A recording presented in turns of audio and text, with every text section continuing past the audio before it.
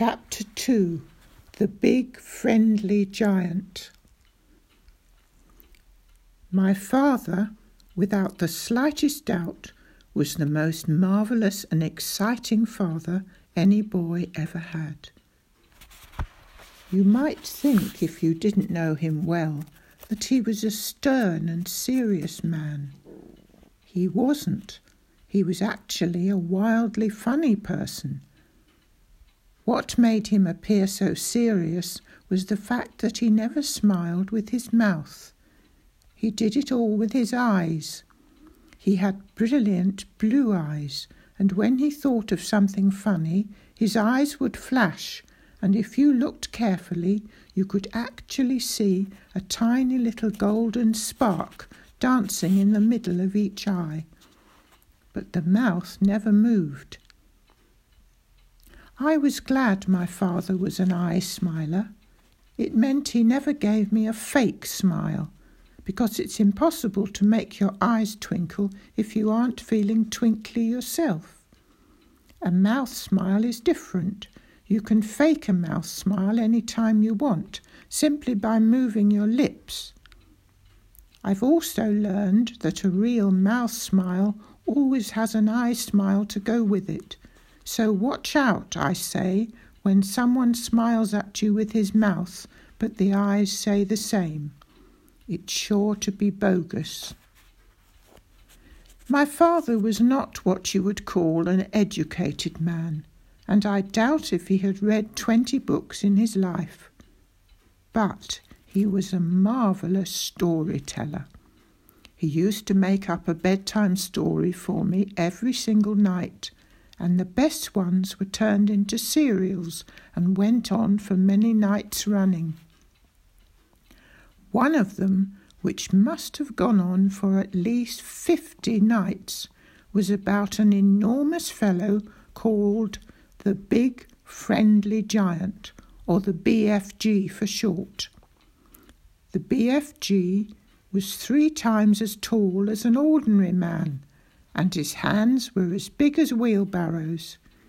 He lived in a vast underground cavern not far from our filling station, and he only came out into the open when it was dark. Inside the cavern he had a powder factory where he made more than 100 different kinds of magic powder. Occasionally, as he told his stories, my father would stride up and down, waving his arms and waggling his fingers. But mostly he would sit close to me on the edge of my bunk and speak very softly. The Big Friendly Giant makes his magic powders out of the dreams that children dream when they are asleep, he said. How? I asked. Tell me how, Dad. Dreams, my love, are very mysterious things. They float around in the night air like little clouds, searching for sleeping people. Can you see them? I asked. Nobody can see them. Then how does the Big Friendly Giant catch them? Ah, my father said, that is the interesting part. A dream, you see, as it goes drifting through the night air, makes a tiny little buzzing humming sound, a sound so soft and low it is impossible for ordinary people to hear it. But the BFG can hear it easily. His sense of hearing is absolutely fantastic. I loved the far, intent look on my father's face when he was telling a story. His face was pale and still and distant, unconscious of everything around him. The BFG, he said, can hear the tread of a ladybird's footsteps as she walks across a leaf. He can hear the whispering of ants as they scurry around in the soil, talking to one another. He can hear the sudden shrill cry of pain a tree gives when a woodman cuts into it with an axe. Ah, yes, my darling, there is a whole world of sound around us that we cannot hear because our ears are simply not sensitive enough. What happens when he catches the dreams? I asked. He imprisons them in glass bottles and screws the tops down tight, my father said. He has thousands of these bottles in his cave. Does he catch the bad dreams as well as the good ones? Yes, my father said. He catches both, but he only uses the good ones in his powders. What does he do with the bad ones? He explodes them. It is impossible to tell you how much I loved my father. When he was sitting close to me on my bunk, I would reach out and slide my hand into his, and then he would fold his long fingers around my fist, holding it tight. What does the BFG do with his powders after he has made them? I asked.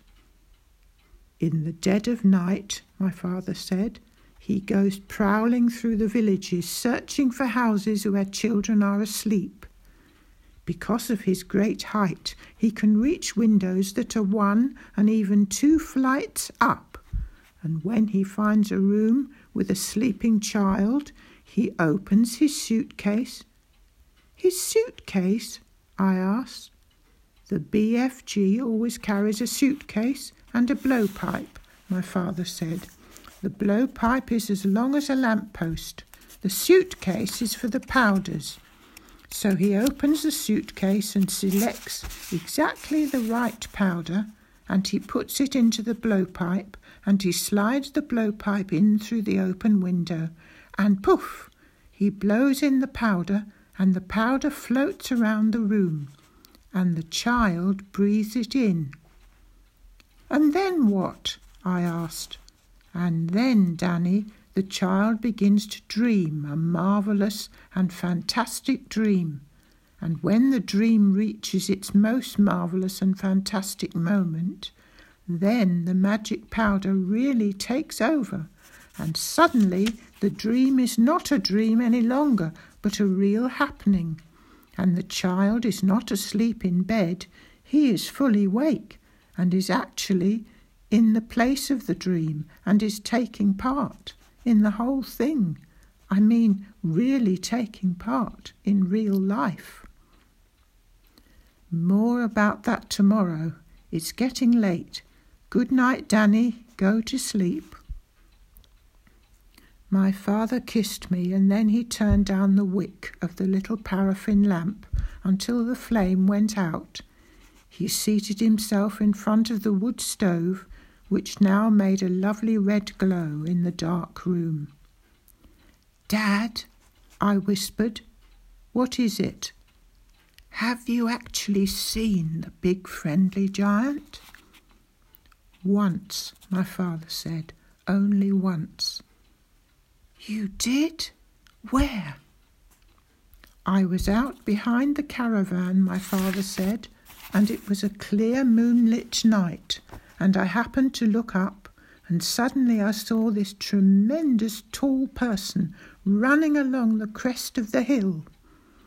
He had a queer, long-striding, lolloping gait, and his black cloak was streaming out behind him like the wings of a bird. There was a big suitcase in one hand and a blowpipe in the other, and when he came to the high hawthorn hedge at the end of the field, he just strode over it as though it wasn't there. Were you frightened, Dad? No, my father said. It was thrilling to see him and a little eerie, but I wasn't frightened. Go to sleep now. Good night.